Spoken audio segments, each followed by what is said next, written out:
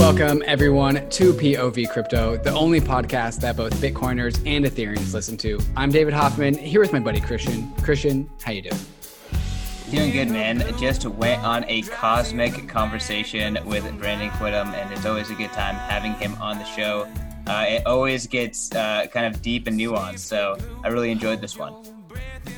Yeah, Brandon is one of the few thinkers in this world that between me, Christian, and Brandon, like we just love to talk about the intersection of nature and the rest of the world. And Bitcoin and Ethereum are that in my mind. And so getting Brandon on to talk about how important nature is when it comes to not only just Bitcoin and Ethereum, but also the free market and all financial institutions at large is really, really important.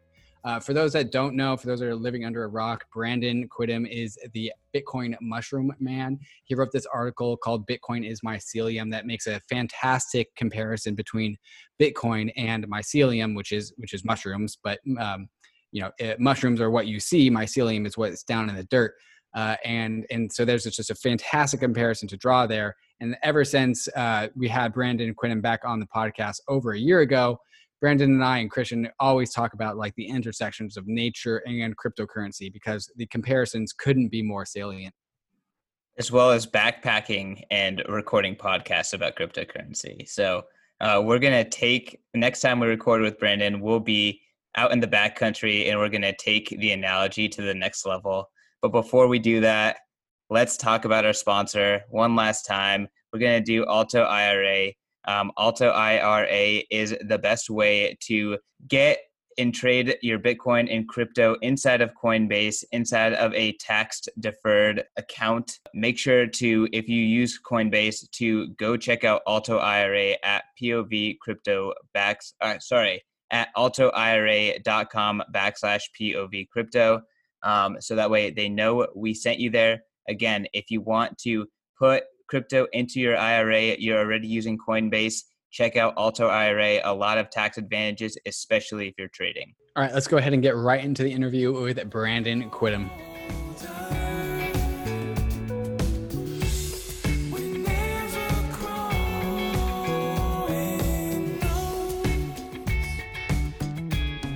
All right, y'all, we are live. This is CK. You are listening or watching to POV Crypto here with the boy, Brandon Quittem. How's it going, Brandon? I'm doing great. Happy to be back. Brandon, we brought you on just because it was too long. It's been too long since you came on originally. You've done a ton of stuff. You have consulted and worked in the Bitcoin industry. You've written several more articles since we last spoke, probably close to a year from now or to this date. So, I mean, what's new in your life and how's it going? Yeah, totally. We must have done the first one like a couple months after the first Mycelium article came out. Yeah. If I remember it. Yeah, that was one of my favorite. One of my first podcasts. That was awesome. So updates in my world in like a year and a half now. Let's see. Well, started at Swan. That's probably the biggest thing relevant to Bitcoin land. I'm doing Swan is just sucking in all the talent. All the people that can write and read and speak are part of Swan. It's true. Corey, I got to give some credit to Corey. He's an incredible recruiter, visionary CEO type person. And yeah, he surprises me every day. There's new people jumping in, trying to help out. I also think it points to a kind of a larger need in the industry where the more ideological Bitcoiners believe that existing, or let's say the old version of exchanges, like a Coinbase for an easy example, aren't necessarily satisfying the needs of the core Bitcoin community. And so I think Swan, it's being run well. I see it from the inside. I'm bullish on Swan. I'm obviously biased, but I do believe that. And it's also really good timing market-wise because Bitcoin, like the quote, Bitcoin only company is getting a little extra bonus time right now. And I think it's, it just speaks to the fact that it's needed. And I'm happy to be on that rocket ship. And, we do want to make a great product and make it easy. And we want to just be open arms and collect all your new coiners, just send them there, make it easy, one and done, set it up. And so, yeah, that's that. I've thought the dynamic between Cash App and Swan Bitcoin is interesting because, Cash App was this beloved on-ramp by Bitcoiners for Bitcoiners. But now when I see people like, or somebody asks the question like, how do I get my Bitcoin? Bitcoiners are like Cash App, but also Swan Bitcoin. And they're like, they no, not one has pushed out the other. There's kind of just this, both are good. It's kind of interesting seeing them juggle, like having both platforms. Totally. And to be fair, the UX on Cash App is still superior. You know, we're just getting things going here. We want to make our product as easy as Cash App, and they still beat us out with the one-time buys. And so, you know, Bitcoiners listen to a bullish podcast and you just got to smash the market buy button. I understand that urge, and we're going to put that into Swan soon. I've heard dates thrown around, but I don't want to be the one to quote a date and have us miss the date. But this year, for sure, there will be one-time market buys at a dramatically lower fee than Cash App. Fantastic. So Swan is meant for an on-ramp and onboarding education and just being the vehicle to pass people from the old world to the Bitcoin world. What else is coming to Swan? Because that's ultimately, at the end of the day, that's a very important feature, but it's only one feature. What more features are coming to the world of Swan? Yeah, I think, let's just say it is only one feature. Let's just say it's a good onboarding platform, which makes nice, easy rails into Bitcoin. And, you know, if that's all it was, I think that would still be a massive business, because the bottleneck still is getting people into crypto land, is selling their dollars. And so Alongside shockingly, as well, right? Mm-hmm. Alongside, what was that? Education. Yeah, definitely. That's hand in hand, right? If we want to just be easy for people to recommend new coiners, so that, you know, we'll take on the burden of being IT support guy and take you through the basic stuff. And we're building an education platform. I'm not sure when it's going to be released, but think like a Netflix for Bitcoin, or some sort of a community thing where you can go step by step, get to know, you know, self-custody, why do you do these things, make it easy. And so that's kind of the longer term vision. But right now we just want to win the existing Bitcoin market, make our product best, like, you know, harden the product, and then we'll be able to have a good converting product when new masses come into the market, if we assume this bull market's coming. And so there'll be things like, you know, maybe some IRA connections into Bitcoin through Swan and things like that. But we really just see ourselves as top of the funnel, which is education and make it easy. And we want to remove all the foot guns. Like, you know, my personal belief is that the long tail of tokens is just a way to gamble. And so companies like Coinbase are just hurting their users. And, you know, I don't blame Coinbase. They're a business. Their incentives lead them to slang shitcoins, and they make money doing that. They're just copying Binance, but there's a lot of money there. And so more power to them. It's just not the right tool for an ideological Bitcoiner. And I think that pool is going to grow. And so, yeah, I don't think we have to do much more than that. I guess that's the short answer. Yeah, one of my favorite things that Corey says is selling Bitcoin is selling the best product in the world. It's so easy. Like, Bitcoin is, you trade your bad money for good money.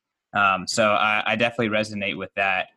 One of the reasons why I think Corey and yourself are bullish on Bitcoiners and ideological Bitcoiners growing is kind of the ideas that you hash out in a lot of your writings. And, you know, that's the main reason we're bringing you here, is we want to like hash out what's this, how do these like brain memes, you know, are these memes kind of grow into community and grow into like networks that actually have value, and kind of like talk about that process. I guess, do you want to kind of jump a little bit into like, you know, your thinking around like just how Bitcoin hones chaos, and maybe even how other things can do that as well? Yeah, so I guess how I see this question is sort of looking at a transition between the industrial age into the information age. And lots of different people talk about this, from the sovereign individual to probably hundreds of other books. And if we take that premise as true, there will be existing structures, processes, ethos, legal structures, nation states, all those things that are optimized for an industrial era don't necessarily work as well in an information age. And so, you know, when I think about what Bitcoin is a money for the information age, and it butts straight head to head with a rigid, you know, command and control type structure that we see from the old paradigm. And so I like to look at that also through the lens of biology. And what we're doing is we're increasing complexity from a rigid command and control to this more emergent, complex society that we have. And as we increase complexity, you need a membrane, let's call it a technology or emergent complex system for money, for governance, for communication. All these things need to be modernized. And, I'm obviously focused on the biology side because I personally love it and I keep seeing these overlaps. And so I see humans now sort of slowly, but starting to realize the fact that we are a part of nature. I think once we sort of conquered agriculture, conquered technology, we sort of thought we were above nature and outside of it, sort of like we became gods in our universe. And we're starting to realize that we can't live that way forever. There are consequences to the environment, to people, to the future longevity of our species. And so to me, what's going on in the information age is we're actually coming back towards nature, back towards this emergent complex systems. And that's just going to be a better way to survive. And if we take, let's just take Bitcoin versus central banking, for example. There's a couple different ways we can look at this, but the meaningful difference is centralized control, whether it's government or banking, is similar to a monocrop, right? And if you look at Bitcoin or Ethereum, those are more complex emergent systems. They're decentralized, and they're much more of an emergent rainforest type approach. And, those are important. Like the new money of the future needs to be able to self-organize. It needs to be able to learn and evolve. It needs to have skin in the game and the tight feedback loops that go with it. And it also needs to empower individual units or nodes or people or applications, whatever frame you want to look at. You need to empower the individuals to take risks and explore and build and make mistakes and fail. And some will succeed. And those risks being taken by individuals benefit the whole. And so, yeah, I see it as a transition to emergent complexity, which meets the times, and biology is the right lens because biology already figured this stuff out, and we're just stupid monkeys poking at it with a stick, trying to see what we can learn. I think the nature conversation and the organic derived conversation is something I really respect what you are doing, Brandon, because no one is spearheading it more than you. And it's something that I try and pay attention to as well. Like one of the earliest aha moments I've ever had in the crypto world came from how strongly these things relate to nature in so many different ways. And missing that connection is almost missing the whole entire thing, right? And so, and this is something, and this is kind of brings us to why I wanted to get you back onto POV in the first place, was to rehash this organic nature-derived money conversation, because to me, that is the fundamental substrate of this whole thing. It's like, this is once again nature coming to produce new money for us in the ways that it once did. But now it's coming through this new form of money, right? And I think this is something that I think I was listening to you on, I believe it was Tales from the Crypt, talking about how Bitcoin mimics nature and nature produces Bitcoin, and just that relationship at large. And like it's unequivocally like how you become bullish, right? Like you make the connection that nature is producing this thing, and how can you even dare to compete or be against nature? Like, who are you to think that nature isn't going to win out? Like, nature always wins. Nature produced Bitcoin. And so one of the things that I really wished Ethereans would really appreciate more, because I do not hear this conversation in the Ethereum space, is the relationship between these systems and nature. And at the same time, one of the things that I wish Bitcoiners would talk about is how Ethereum mimics very much the same organic, natural, reproductive systems that Bitcoin has. Like Bitcoin and your promotion of Bitcoin as a nature system has this like branding as like first off a mind virus, but also a literal virus that is going on and infecting computers, nodes all across the world. Like, you can take the semantics out of the word virus and just kind of understand that like Bitcoin is replicating itself copy by copy by copy over and over the world. And then we can talk about like how Bitcoiners are criticizing, Ethereum because the nodes and the data to download the nodes are just way too big. So how can this organic system replicate itself if it's too big? Like that's really what the essence of that conversation is. And so I really find all the times that I converse with you and why I listen to all of the podcasts that you recommend, thank you for doing that, because it always comes back to nature. And I think that's kind of where I want this conversation to go, is talking about the importance of nature in these things and organic biology in these things. Definitely. Yeah. I really, first of all, really appreciate that. It's a weird path to pursue biology mapped over Bitcoin, but everyone on this call would agree that there's merit there. And it also is intuitive. It sort of makes sense to humans because we are of biology. The steps that nature does, we do as well. And so, yeah, I think it lands well. I have to give you credit as well, David. I've read most of your articles, and when you do compare it to biology, I get super jacked up because these are not my ideas. These are just something I write and continually learn about. And when I'm writing things, sometimes I don't know where the ideas came from.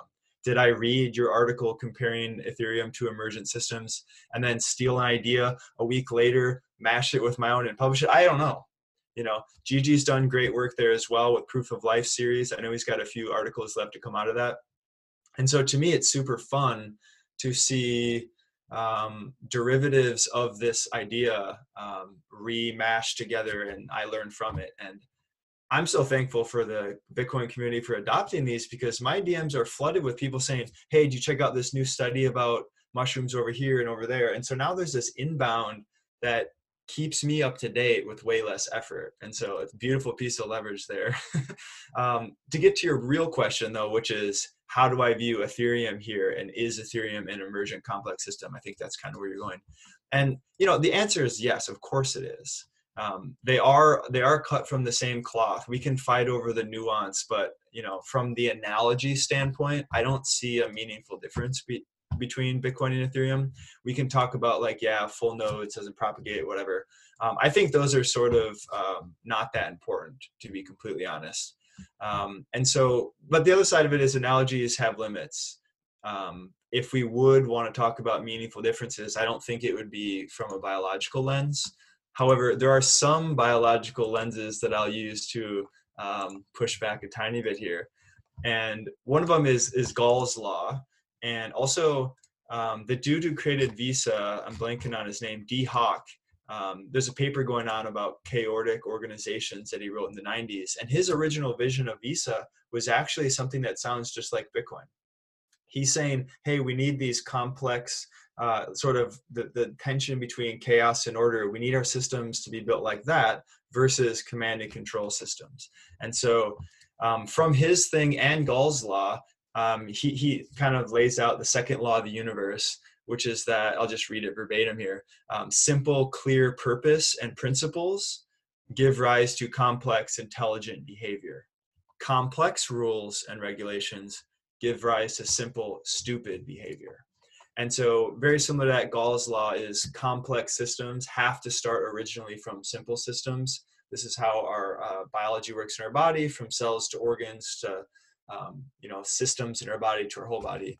And so from that perspective, I think that Bitcoin has a huge advantage because the goal is to keep that foundational layer as restricted as possible, as simple as possible. So we all know these are the rules. There's not a lot of them, but they're very, very tightly controlled. You can't really change them. And so if you have that sturdy foundation, it's much easier to build complexity on top. And so, more or less from the beginning, I think that's my major critique with Ethereum is that if you try to do too much on the base layer, you're going to have competing forces. It's not going to be clear. It's going to be harder to recruit people to the vision. And so mimetically, it's also harder. I think that's kind of how I would approach that question. But I know you wanted to hear the answer of that Ethereum is also a mycelium. Yes, I did hear a little ding in my head when you said that. It's I do want to kick the Ethereum conversation down the road a little bit more and kind of talk about the concept of chaotic organization. And as a shitty definition that I'm going to come up with on the spot. Like chaotic organization, as you said, is like kind of this balance between order and chaos, right? And we can see this emerge in so many different ways. Largely, part of the culture or values of perhaps the United States of America is you leave people to their own devices because they know what's best, right? And when they know what's best, they can do the things that they want to do that produces the most value for the world. And this is supposed to be like in stark contrast to something like the USSR, which what you were talking about, like in 1970s, 80s USSR, which what you were talking about earlier, where any top-down central planning requires extremely complex rules, and it makes the people, the citizenry of an organization, of a nation like this, really just rigid and not able to be expressive or do new things, right? And so in contrast to the United States, where you are just born and you are just given options, like you can do anything. Obviously, there's much more stuff to consider when we talk about like somebody that has options inside the United States, but being free allows you to choose what you do best and express yourself in the ways that you want to express yourself, because there's no better alignment with the way to produce value for the world than doing the thing that A, you are good at, and B, you enjoy, in some balance between the two of those things. And like the entire world is based on these principles, right? We have seen over time nations rise and fall, religions rise and fall, organizational schemes rise and fall in the name of producing more freedoms for individuals, because the body of people that have the most freedoms, that are allowed to express what they want to do, end up producing the most value and end up producing the healthiest system, right? Do you want to comment on that before I go into a question? I mean, I couldn't agree more. I like to look at mycelium in that analogy, which we don't need to go into, but a couple of things that stood out is, that's a way to push complexity to the edge, to give freedoms. From a libertarian perspective, it'd be remove regulations. There's all these different ways. You're essentially giving agency to the units on the edge, to the margin, where they have the most information and they know the best about their environment, what's good for them and what they're good at. And so if you do not allow that, you're rigid, you're USSR, everything is planned, you just lock down all that human productivity instead of unleashing the human productivity that's just stuck inside people in this rigid little box. And it's the same with humans. If you want to be creative, don't sit down and schedule a 30-minute creative block. That's not how it works. Like, expose yourself to new ideas. Go for a walk without your headphones. Go play. Kids are so creative. They're just playing. There's no rigid rules. They just make up a game called The Floor is Lava. And they're just oozing with creativity. And we get older and we get rigid and we kind of just get stuck in our little box. And that's also reflected in how we think and how we act. And it also creates things like neuroticism and damn kids, get off my lawn type attitude, which is somewhat normal because, you're older and you're more conservative and you want to raise your kids or whatever. But if you want creativity, that's not the way to do it. So I'll let you ask your question. I want to pull CK in on this because I'm going to need some help coming to this conclusion, but I want to circle jerk a little bit more about how chaotic organization is so awesome. But the ultimate manifestation of chaotic organization, at least when it comes to markets, is the price of things, right? And so I have a couple of very, very far left, radically far left liberal friends who believe in things like rent controls or controls of this nature, where the price of things is determined from like a top-down system. And in my mind, that nothing is more like blasphemous for getting what you want, especially when it comes to rent control. Like if you want to have housing for all, cheap, affordable housing, like maybe rent controls sounds good in the moment and it is beneficial for that one moment that it is implemented. But when you control price down the line, everything falls apart, right? And so I kind of want to get to the conversation of how incredibly sacred price is and why it's such a terrible idea to try and control price. CK, you've been silent for a little bit. You want to hop in? Well, I mean, I guess if I were to comment on that, like, it's really interesting to think about, like, what does price mean today? Like, we're operating in an economic system that is unknown to everyone. The Fed doesn't know what is happening in this economic system. People in Europe don't know what's happening. There's so much shadow banking happening. Like, the free market is like very, very, very opaque. And it's difficult for people to actually make good decisions. So this is an idea that Ansel has been like kind of like seeding in my mind, but like down the line, only sound money systems will actually have growth because they're literally just the only place that people can actually make good economic calculation. And that is where growth is going to come from. I guess, talking about just this subject matter, I think that's like really important. Totally. And just to define like price and why it's so important in case people aren't familiar with this, you think about a price like the price is set by the company or whatever, but if you zoom way out and you look at an entire economy, the price is actually the end result of a complex equation that is impossible to calculate. And that is all the sum total of all individual economic actors acting in their rational or irrational best interest.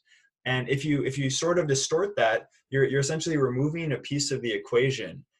Information is not traveling through the system appropriately. So, equals sign answer of price is going to be wrong.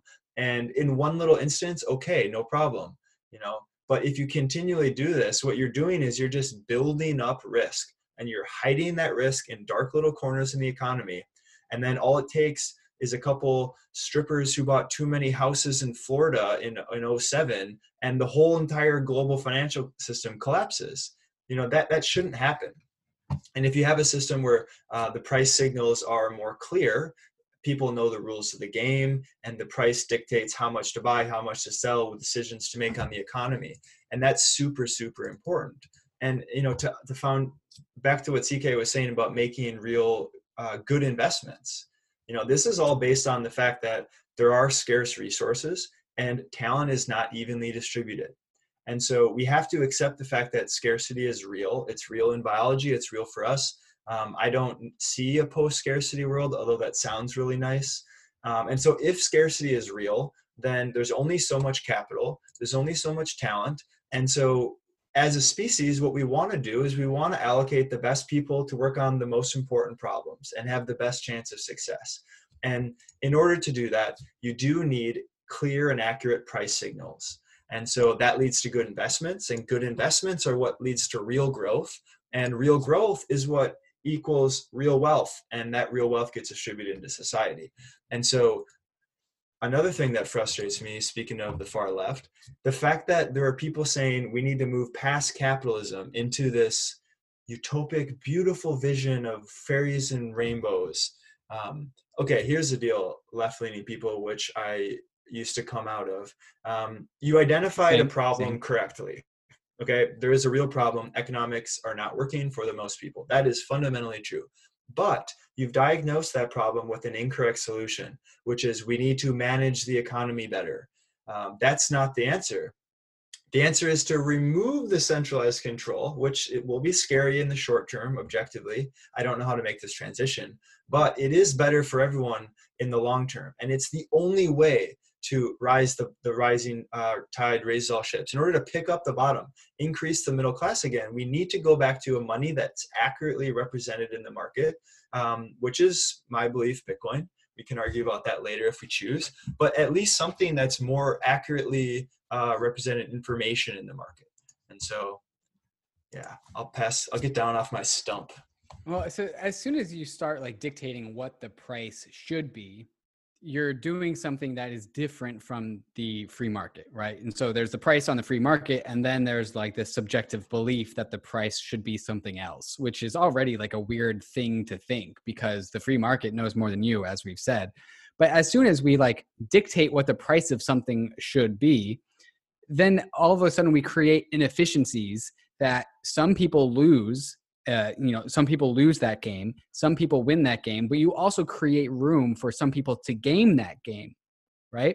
That efficiency leaks value. And like I'm speaking in very general terms, and I'm not going to be able to fix that problem just because this is such a abstract concept. But when you there's a friction between what the price on the market should be and what it actually is with something like price controls. And that difference allows somebody to slip in and like leverage that friction, leverage that energy between the discrepancy for their own benefit.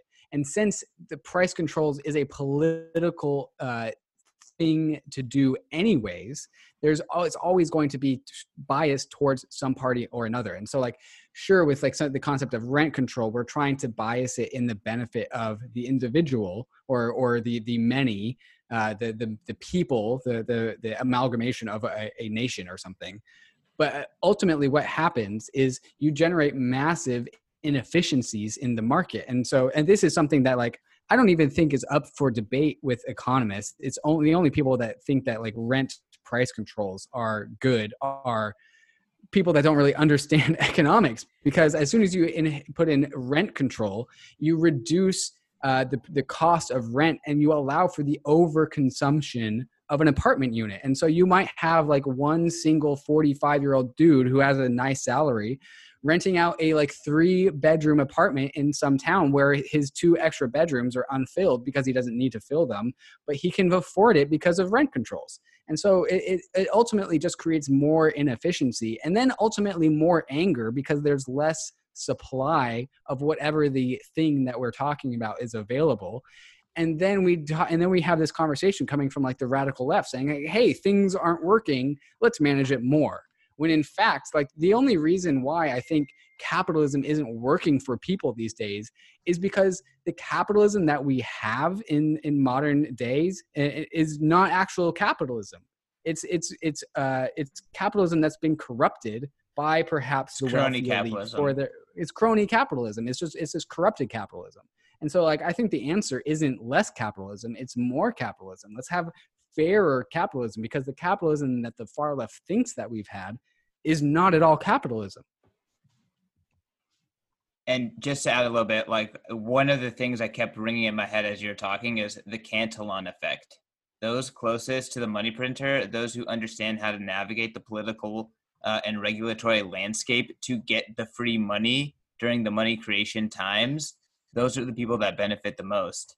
And also those holding assets right now obviously are benefiting the most too. So just the people that are closer to the money printing, those are the people who are going to benefit, and it's always going to reallocate capital. It's not about increasing productivity. Money printing doesn't do anything other than take wealth from one area and move it to another place. And it's typically directed by, political or structural kind of things and forces. And we backed ourselves into a corner here. As soon as we allow a centralized party to manage the money system, and all of a sudden the stock market collapses in 1929, what happens? We respond and we create all these new things in response to that issue, like FDIC insurance, which sounds like a good thing. But what does FDIC insurance do? It gives a false sense of security to potential bank customers who say, I don't care what bank I use because I'm covered. Instead of saying, what bank loans out their money well? Who has a good capital ratio, or whatever things you might use to determine your bank? So again, we're removing the market forces in banking, which builds risk. And if you extrapolate, let's say 80, 90 years to a centralized party preventing issues from collapsing, you're just building up the pile of risk and you're just shoving it in the corner. And so the system is just all these shadows, and big bad guys, let's just say, that's not a very good term, but people go and they hide in the shadows and they rent seek out of the system. And it's hard for us to stop that process. And a nice analogy is a public ledger, where the entire economy on chain is for the world to see. And through that, we might see a better option for hiding risk or exposing risk and letting that play out when it needs to, versus sweeping it under the rug. And now the Fed's buying everything. They're buying corporate bonds. They say we're the last buyer of last resort for all treasuries. They're doing side deals. Just sell your treasuries to me. We'll give you dollars. Don't put them on the open market. And they built themselves in this corner. They don't have a choice, because if they don't do that, we will see a massive sweep of the whole market. And I'm glad I have Bitcoin when that happens. And this is why Nick Carter is like so bullish on the concept of like free banking, a repeat of like the free banking era, but with Bitcoin. And so like the golden age of Bitcoin the golden age of free banking, according to Nick Carter, came like in the UK and Scotland when they used gold, and there's almost no regulation on the banks. And so the free market regulated the banks, right? Nature regulated the banks. And so like what Nick Carter is so bullish on is like a resurgence of the free banking era, where instead of government regulations dictating how banks act, the Bitcoin protocol regulates how banks act, right? Like we are taking the regulations from a top-down subjective authority and we are putting it into Bitcoin. And the regulation that Bitcoin offers is 21 million. That's it. That's the whole thing, right? And so we like at the very beginning of this conversation, we are removing complexity, right? We are removing this subjective top-down rules-based system and just moving it to like, okay, enough of all that nonsense. Just Bitcoin now regulates the banks, right? Like the Bitcoin is the money that the banks have to answer to. And Bitcoin is ultimately just a manifestation of the free market in the first place, of nature, right? And so it's going back to like allowing nature to really dictate the world around us rather than thinking that we can control nature. Yeah, totally. And speaking of free banking, in that sense, Bitcoin is just the best version of collateral that we've ever seen. And Ethereum is also a form of collateral here in a similar sense. But if you're looking at the banking system, Bitcoin dictates the monetary supply, that those rules are fixed. But at the banking layer, what happens is people decide. People choose which banks to use. And so I think that's where you're heading, but just wanted to clarify that. An individual can decide, I will take more risk with this bank in order to see a higher return on my deposits. Or I want a 100% full reserve bank. I'm taking no risk, but I'm also getting no interest in return. And so theoretically, you let all those different banks compete. And as long as they don't, gang up on you or whatever, theoretically, it's good enough for banking services. Well, we're already seeing this in the crypto and Bitcoin space. Like we have a wider range of different storage and custodial options. Like some that give you yield because they're going to be rehypothecating it. Some like Unchained Capital, which are three keys. You hold two, they hold one. Or if you get a loan, then it's like 3 keys, you hold 1, and there's an independent third party. So like we're already seeing the wide range of different banking options with new Bitcoin as collateral and crypto as collateral, because I mean, this is effectively things that you can do with everything. It'd be interesting just to like follow how the crypto ecosystem continues to play out. Right now, the crypto ecosystem gets you way higher rates on your dollar. Across the board, like there's no question about that. So I don't know how much of that is actually organic and sustainable, but we'll see how it will continue to compete. Okay, so to wrap up this conversation, I do want to make my case for Ether. Brandon, you earlier you talked about how like Bitcoin is this hyper simple base layer, which allows expressivity to which allows complexity to express itself at the edges, right? Like away from Bitcoin, separate from the actual base chain. And like this is a conversation that we frequently talk about on POV Crypto and at large in the crypto space. Like where does complexity belong? However, I would actually contend that Bitcoiners falsely think that if Ethereum is really all that complex, when I don't really think that it is. And maybe in comparison to Bitcoin, it's more complex. But in the grand scale of complexity, if there's one end of the spectrum where it's hyper simple and Bitcoin is pretty close to that end, Ethereum is pretty adjacent to that, like definitely closer to the complex end. But really the only thing that's all that novel to Ethereum that isn't on Bitcoin is very, very few things. One is an EVM, which allows for the expressivity of complexity, but also keeps it containerized so it doesn't impact the rest of the protocol. And then gas. That's really the only 2 things that are new or novel to Ethereum that really isn't in Bitcoin. And then there's also like the debate between the UTXO model and account balances, but I think those are equal in complexity. And so Bitcoiners love their simple design, but I think they think that Ethereum is way more complex than it actually is. I think Ethereum allows for complexity to be expressed inside the EVM, which is the Ethereum virtual machine, where all the Turing complete stuff happens. But it's packaged up and bundled in a way that it can't escape from that and impact the rest of the chain. And so this is my rebuttal to the Ethereum is a complex statement. Yeah, that's fair. And I don't strongly disagree that Bitcoin and Ethereum are much more closely aligned than probably people would like to argue. But there's only going to be one internet money that will take the lion's share of the market. That's my belief. And so when I think about Ethereum, some things that I would knock it on are the fact that at the base layer, it's not actually as rigid from a social contract layer and from a code layer on what that base layer is. And there's also it's a pro and a con, but Ethereum has the ability to be everything.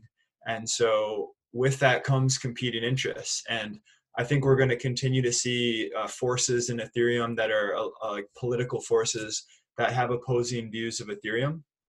And that, from a long-term perspective, makes the foundation a bit more porous in my mind. You're going to see tensions, and they both can't win in the protocol layer, and they might fracture the social layer. I don't need to bring up the DAO hack, but I think I would agree that the Bitcoin monetary policy is much stronger. Ethereum's monetary policy is, I think, trending in the right direction. I think Ethereum community is trending in the right direction. And by what I mean by that is becoming much more like Bitcoin, which is quite funny. I would agree. Especially considering all this maximalism hate. It's complete short-sighted nonsense from the Ethereum community, because you guys actually want that. You just don't want to admit it yet. And there is a rising force of Ethereum maximalism. I think the term is charged, and I think what people think it means is this bad thing, and it can mean many things. But you want ideologically motivated people who are fighting for the number one money. So that's just a couple riffs, and then I'm going to tie it all together with an analogy. And so I kind of already started this with a porous foundation with Ethereum. And so if you're going to build a building, you're going to build a skyscraper. In order to do that, you want to build it on a solid foundation.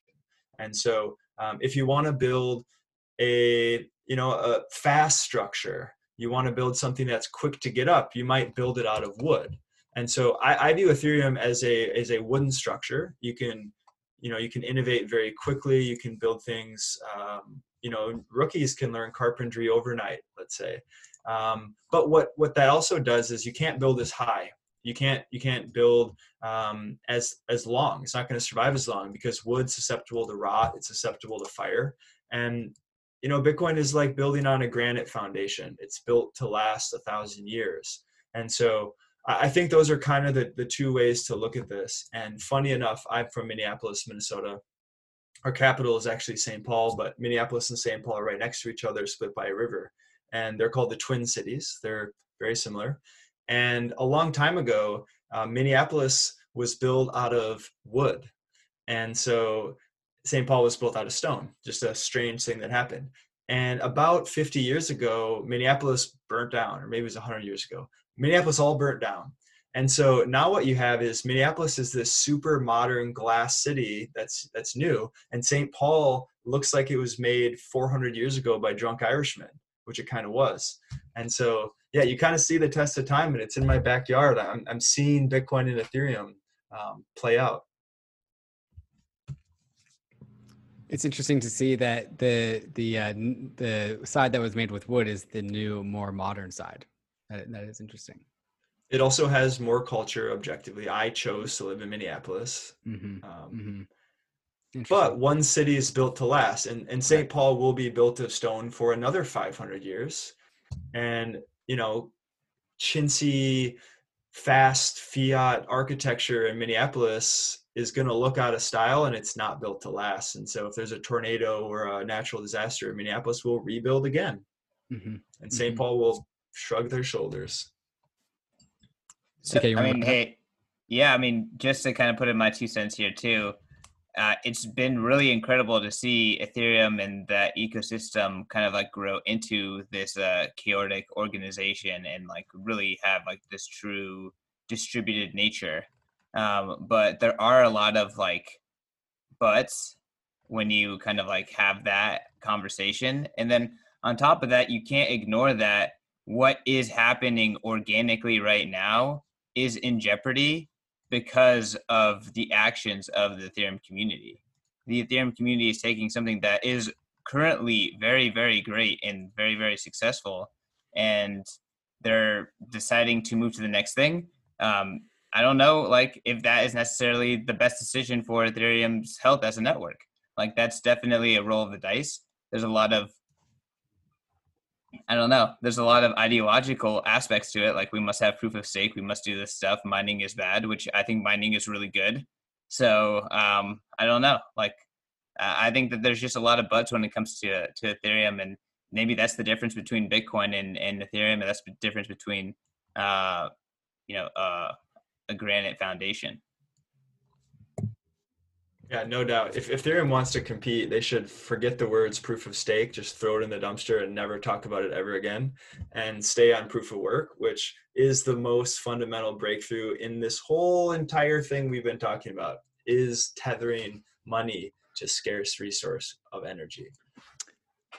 Okay, well, since we opened up that can of worms, I don't think so. I don't think so at all. And I've made this argument with other people in the Ethereum community. I think if Ethereum sticks on proof of work, its ceiling for how awesome or successful it will just be significantly capped. And that's not to knock proof of work. And I think like the Ethereans that I think the most similar to would also say that like there's nothing wrong with proof of work. It's just that proof of stake is much more fitting to what Ethereum wants to be, right? Proof of stake would not work for Bitcoin. That would be a disaster. Bitcoin belongs to be proof of work. And in the same vein, Ethereum belongs to be proof of stake. Like Ethereum is supposed to have this internal economy, this internal ecosystem that generates the perpetual motion machine that allows for these systems to be self-referential in the first place. And because it has that internal economy, it does get to be proof of stake, because it's the internal economy that allows proof of stake to be self-referential, but also to have real meaning there. Like self-referentialness or self-referentiality is kind of viewed as like a weakness. It's kind of viewed as like a Ponzi. It's just like it's all going to collapse at some point. But if you throw in an economy into that economy is the perpetual motion machine that keeps on adding energy to the system. And so a proof of stake alongside an internal economy, the fact that it is actually not tethered to electricity, not tethered to the real world, I think is so fucking bullish. I don't have much to add to that besides I just completely disagree.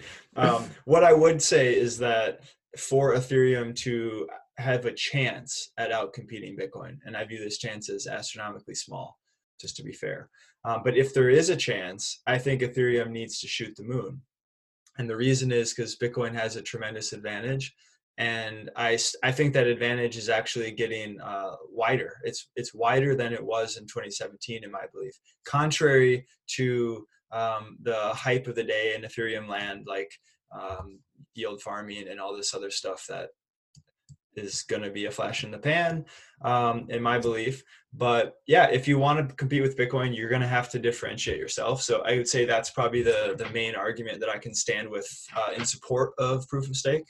And, you could also make the argument that we can't afford two proof of work systems. They're going to compete for energy at the end of the day. And so if there's, if there's energy to be had, the question would be, is it more profitable to mine Bitcoin or Ethereum? And so at the end of the day, that would necessitate one winner and one loser in proof of work. And so proof of stake does allow for different options. It is much more similar to what our current economy is. And so I see Bitcoin is actually much more radical. And I think I think Ethereum people that I butt heads with think that Ethereum is just this meme religion. And I think what they're missing is that Bitcoin is extremely radical relative to our current financial system. and a fixed supply, a money based on scarce energy, those are extremely radical. And a deflationary environment is also a huge change from the last 50 to 100 years. Whereas Ethereum is essentially saying, we're a central bank, but we put in fail safes in place to prevent mistreatment of the money supply. And that's essentially recreating what we have. And DeFi is essentially over financialized of our economy. And I just personally think that a more radical solution here is the right approach. And I firmly believe that Bitcoin is that right approach. It blows my mind every single day. And when I watch Ethereum, I'm like, yeah, cool. We do that right now with our banks, but now you have cooler logos and it's decentralized and it's automated, and maybe some of that's good, or maybe it ends up being good. But I personally don't want a future where we have this. I shouldn't say I don't think we need a future with an overly financialized layer. I don't think we need to yield farm and quadruple, triple axle derivatives and all this stuff. Like the good thing about yield farming is it's really hard to get involved with it. So new people aren't just throwing money into the casino because there's a large barrier to entry. Anyways, I just feel a lot of worms out. The logos are cooler. That is true. Well, so in defense of like DeFi, there's a lot more of like this meme around like full reserve, and that's kind of how Ethereum works in general. So I think that's like, you can defend that. But on the flip side, Bitcoin makes life so much more simple. I was listening to this 2.5-hour podcast about MMT, and like the operation of making MMT works requires the government being able to measure every single aspect of every single thing in the economy, so that way that they can allocate things appropriately. And while it sounds really smart that this guy is saying like, oh, you have to consider all of these different things before you make a decision, you can't just make a butthead decision.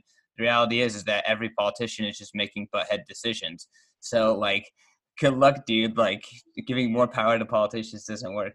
But I guess, not to go on a tangent here, but in general, like, I guess it just seems like Bitcoin is about making all of that so much more simple.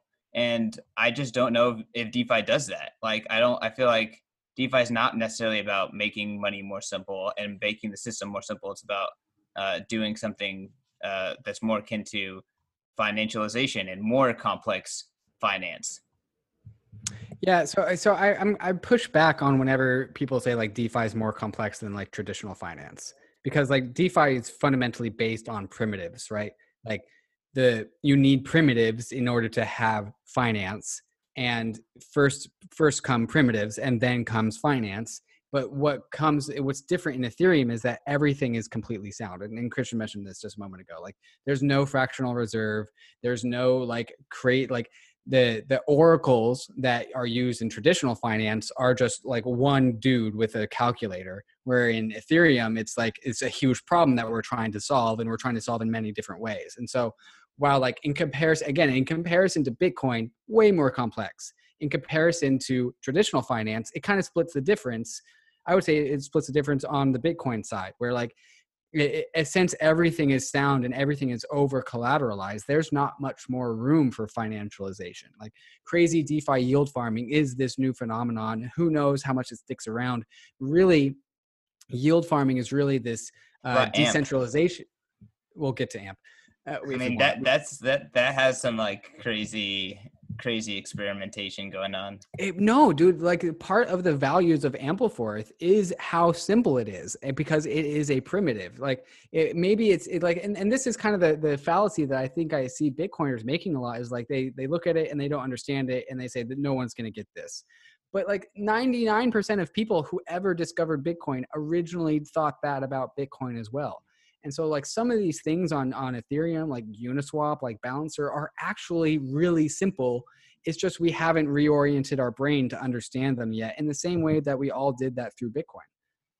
I don't know, but like, just to push back, okay, whatever, the UX UI is simple, but like the economy that is based around utility governance tokens and all of this stuff, like the things that you'd be trading, this infrastructure for doing all of these like speculative trades, like Bitcoin is destroying that I think that it's destroying the necessity for that. I think Bitcoin is literally making a world where you trade goods for money, and there's a lot less speculation, and only very specific trained people will be doing a lot of speculation outside of starting their own business. Like, I think Right. the world just literally takes a few freaking steps back on like the financialization level. And like, I think that's really freaking positive.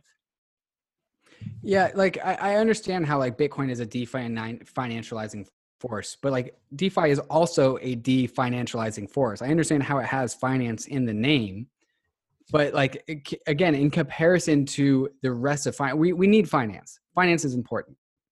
It doesn't need to be complex. It should be simple. And in my opinion, that's what DeFi is. It's simple finance. I hope that's true. That it needs to be true. Yeah, and the things that are like complex and stupid and weird about DeFi are just probably going to be relegated to history, and all the simple things. Like, this is why Uniswap is such a fantastic application that everyone on Ethereum loves, is because of how incredibly simple it is. It's a balance of two tokens, and the ratio of those tokens produces a price. That's the whole thing. And Balancer is just, instead of 2 tokens, there's 8 tokens, and it just says the same thing. They're very simple features. It's just that we haven't really had anything to compare them with. Yeah, like Shroot Bucks and Chuck E. Cheese tokens. Like, what is the ratio of a Shroot Bucks to a Chuck E. Cheese token? Yeah. You say That's that now. That's why you need Balancer. Yeah. Chuck E. Cheese token has a $2 billion market cap, and all of a sudden it's a little bit more than, it's actually worth more than Chuck E. Cheese at large. Wait, so which just filed for bankruptcy. What is BAT? BAT? I feel like BAT is like the OG Chuck E. Cheese token. BAT, token, that's true. And it's still one of the things in there, so that just shows you the state of collateral. But I think this is we're definitely going a little long. I think this is a good time to wrap it up. This episode had a little bit of everything, especially agreeing and disagreeing. So Brandon, thanks for coming on and making another POV classic. Dude, my pleasure. Always love coming on with you guys.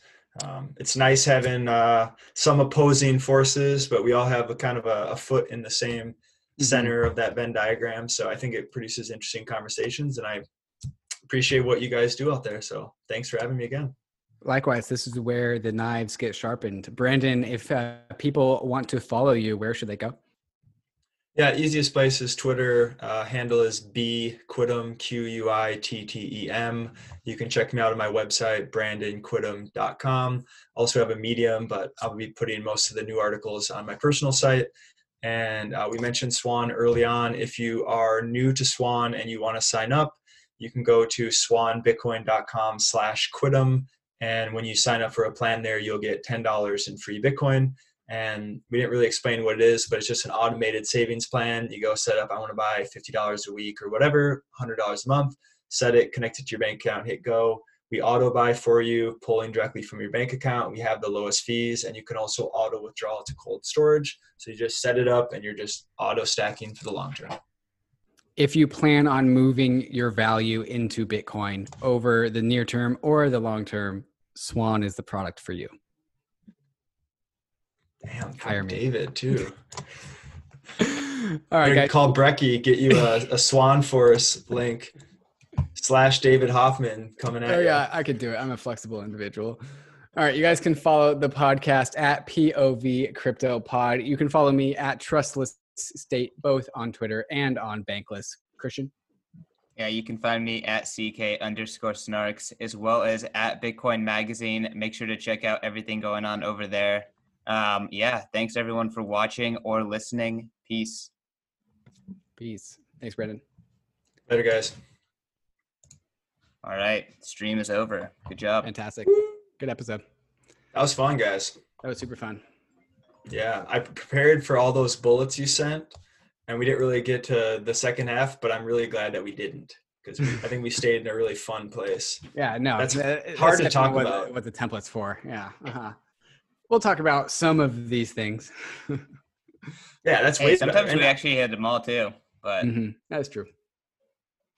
Okay, I almost feel like getting through the list is a bad thing. It's because you didn't get to go deep in. Right. No, then you didn't have a conversation. You had a list, right? Yeah. Yeah. And like I can't have the conversation about complex emergent systems with everyone. Right. And so I'd way rather have that conversation with you guys than some of the more like easy stuff somewhere else. Absolutely. Yeah. All right. Me and Christian are about to record an intro, and this is going to go out tomorrow, Christian. Yeah. Yep. Yeah. We don't have one for tomorrow. Tonight. Yep. Sorry. Beast mode. I'm doing 2 podcasts tonight, baby. I can edit this one. I don't have a net podcast edit tonight. Okay. Well, I'll give it to you then. Yeah. No, I'll take it. Sweet. Next time, let's talk about, is Bitcoin using us or are we using Bitcoin? Oh, it sounds like that's a rabbit hole that we'll have to go into. Should we schedule that right now? I'm going down that psychedelic rabbit hole, and like that's where my mind's going. I'm sort of bored of the same old shit, and so I'm studying outside, and there's a lot of fun stuff there. But I won't hold you guys. Appreciate it, fellas. See you, Brandon. Hope to see you guys in person, in the next like 5 years, whenever this shit's over. Yeah, whenever. Yeah, when Yellowstone. Dude, let's actually plan if you would have something, said, yeah, I'm down. I could probably squeeze in a September, October backpacking trip, or November, December if the weather's fine. David. Oh yeah. David's a huge backpacker. I will prioritize it. Yeah, for sure. I have done Olympic. It's in your guys' neighborhood. Yeah. Olympic National Park. I've been in the Olympics every other weekend for the past like 7 or 8 weeks. I've done the most amount of psychedelics I've ever had in my life in the last like 4 weeks. No wonder why your shirt looks like that. How is that? I can't do psychedelics, y'all. Not anymore. No longer. Outgrew them. I don't know, man. Like, I just don't do acid, but I like acid a lot more than shrooms. So acid's better. I just don't do them. Yeah. Sorry, different tools, different. I mean, I love LSD, but there are different. No, they're so different. I can't tell the difference. I also can't tell the difference between sativa and indica, so don't trust me. That's surprising. Yeah. People. But I'm glad you're in the woods a lot. The whole rainforest is a special place. Yeah, absolutely. Yeah. All right, dudes, we could do this forever. Right. But let's talk backpacking. Yes, backpacking and another pod. Let's do that. Awesome. All the stuff. Maybe at the same time. Oh, that would be interesting. Sitting around the fire. Yeah. Just do it on the phone. Cosmic. All right, dude. I think that's a mission we have to do. Pod during backpacking. All right, bye.